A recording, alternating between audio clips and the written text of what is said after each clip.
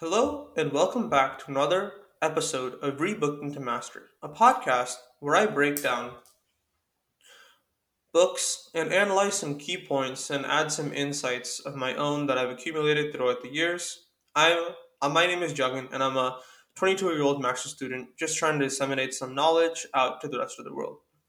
So, the book that I'm currently looking at is Stillness is the Key, which is a book about finding this calm, cool, unbroken surface of water that really makes up who you really are.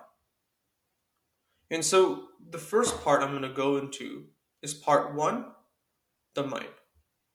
So let's first examine this mind space, the part that defines the mind in this case. So a few things to look at. So the mind can be associated a lot with the ego.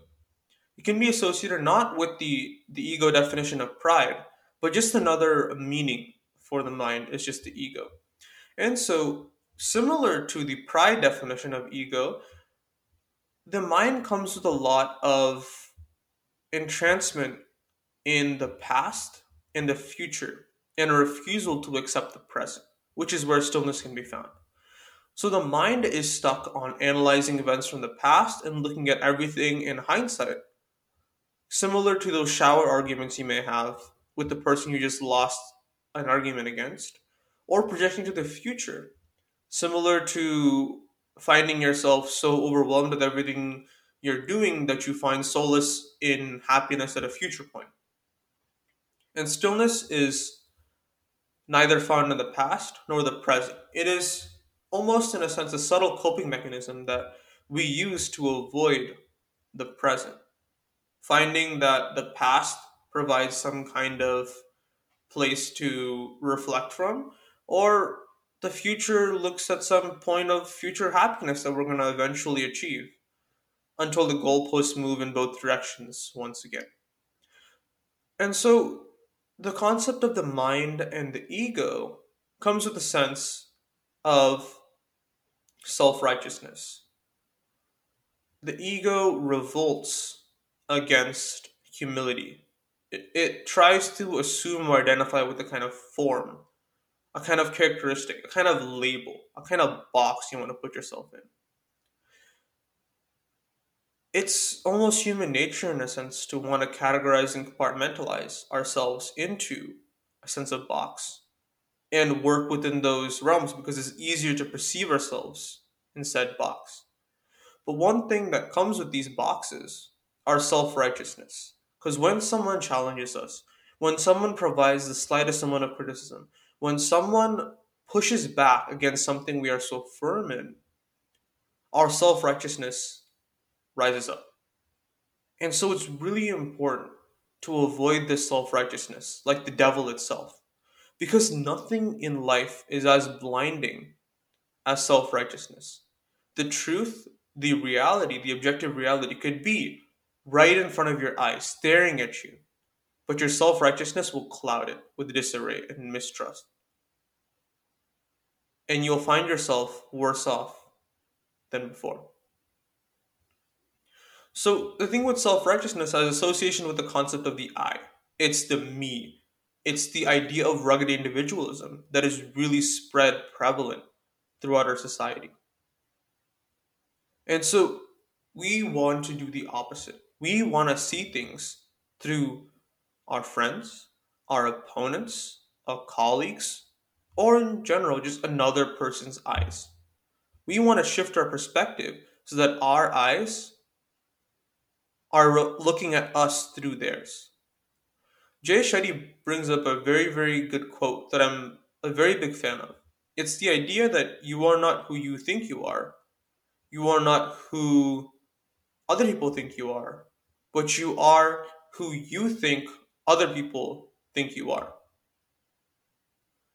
Let that sit in for a second and consider that we're not the characteristics or the qualities that we assign ourselves. We're not the characteristics or qualities necessarily that other people assign to us. But we're the characteristics and qualities that we have decided, that other people have decided to assign to us. And so that's the matter of perspective we need to understand.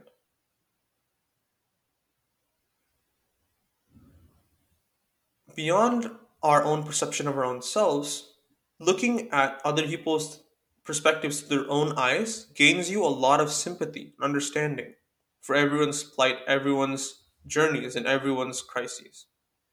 Never corner an opponent, not only strategically, but personally.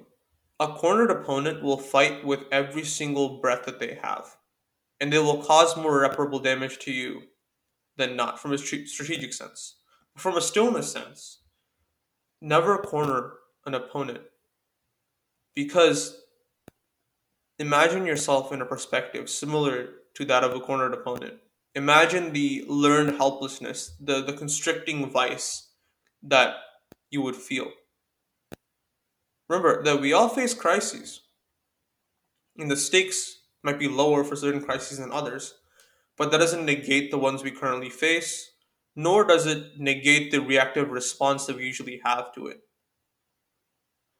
To succeed in whatever we do not need preconceptions. We need a sense of presence. We need time and reflection. We should not get distracted by the things around us.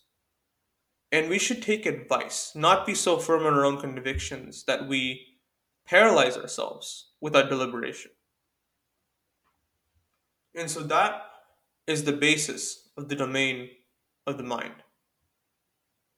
It has to do a lot with accepting, understanding, and reflecting.